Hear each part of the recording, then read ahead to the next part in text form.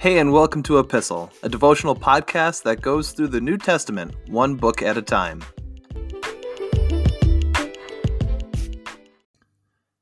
Hey everybody, we're in 2 Corinthians chapter 12, starting in verse 11.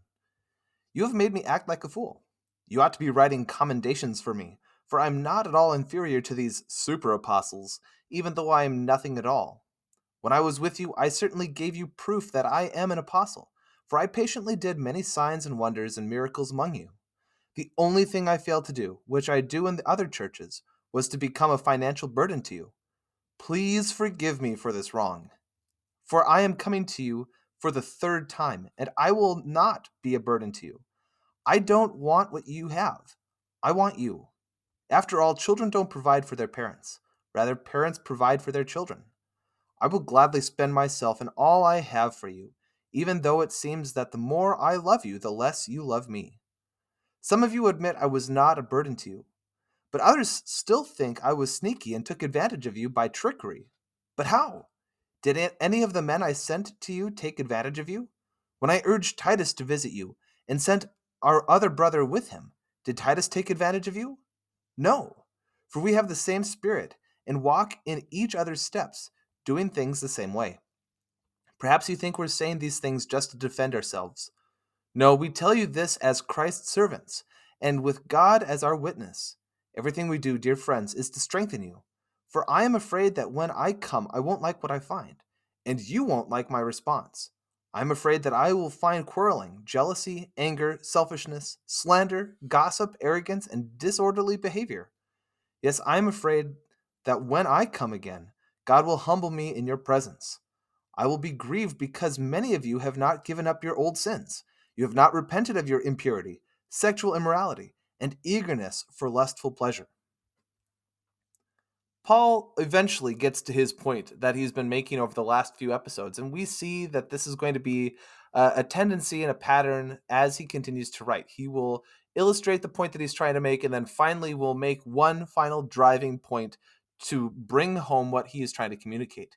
He is curious why the Corinthians have fallen prey to these false teachers who would take advantage of their financial status and of the different possessions that they have. Given his personal practices and how he starts preaching the gospel in a new community, and based on how he preached, they should have known better. They should have been seeing the differences between how Paul started sharing the gospel in their midst and what these teachers were doing. They would have known enough to catch these false teachers when they had started. And Paul even comes to this point where he gives a little bit of sarcasm here, where he says, well, forgive me for not being a financial burden to you. If I'd have known that I could have, well, I would have. He is obviously being rhetorical and trying to prove a point that, no, I'm going to continue doing what I want to do. And the way that I've done this, and the way that he has taught and encouraged Timothy and Titus, specifically mentioned in these verses, I imagine, it's pretty safe to imagine, that Timothy would have been trained in the same manner as well, that we're not going to be a financial burden. We are going to do everything to preach the gospel. And if that means that we don't ask for money, then so be it. This is what Paul is getting at. The fact that he didn't ask for money should have stood out to them when these other teachers came and started asking for everything but the kitchen sink. He talks about coming to the Corinthians for this third visit.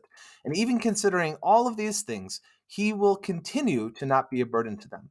He wants to see them because of a genuine concern for them. He even talks about them as a parent provides for their children, right? Not vice versa. He wants to be with them to support them spiritually. And it's important to note here, he is not directly accusing them of anything. He is in the process of trying to restore their relationship. And part of that means that they have to address the sin in their life. And this is sin that remains unrepented of. This is a hard letter, and even the letters that he had written before were hard. And despite these hard letters and false teachers, both he and the Corinthians could use a little bit of a reset, a chance to exhale, to refocus their relationship. And Paul is trying to get them restored into this better relationship, not just in the gospel, but with him as their spiritual father, as the one who brought them to Jesus Christ in faith. Paul wants to have a peaceful, restorative visit for both himself and the Corinthians. He wants to be refreshed by the believers, and in so doing, they will be refreshed by him as he comes to encourage them to grow in their faith. This is only going to happen if they stop fighting with each other. This is also going to require them to address the sin that he points out at the end of this chapter, sin that he's tried to get them to address, but still remains unaddressed and unrepented of. And all of that being said, Paul, we see the spiritual parental concern that he has for this church. And it leaves us to consider here, what keeps people from addressing the sin that is in their own lives? Thanks for listening to Epistle. You can find, follow, and give feedback on our Instagram page at @e_pistle. You can find all of the episodes for this podcast wherever you get your podcasts, and please feel free to share them with a friend. Thanks again for listening, and we'll see you in the next episode.